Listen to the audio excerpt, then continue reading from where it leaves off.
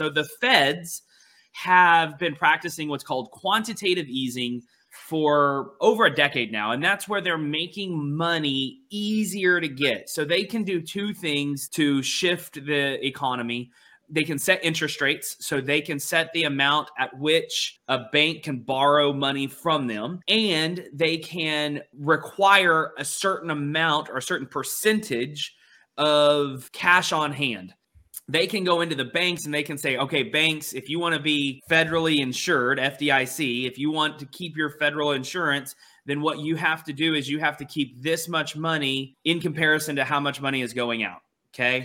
By doing that, they can make it easier or harder to get money.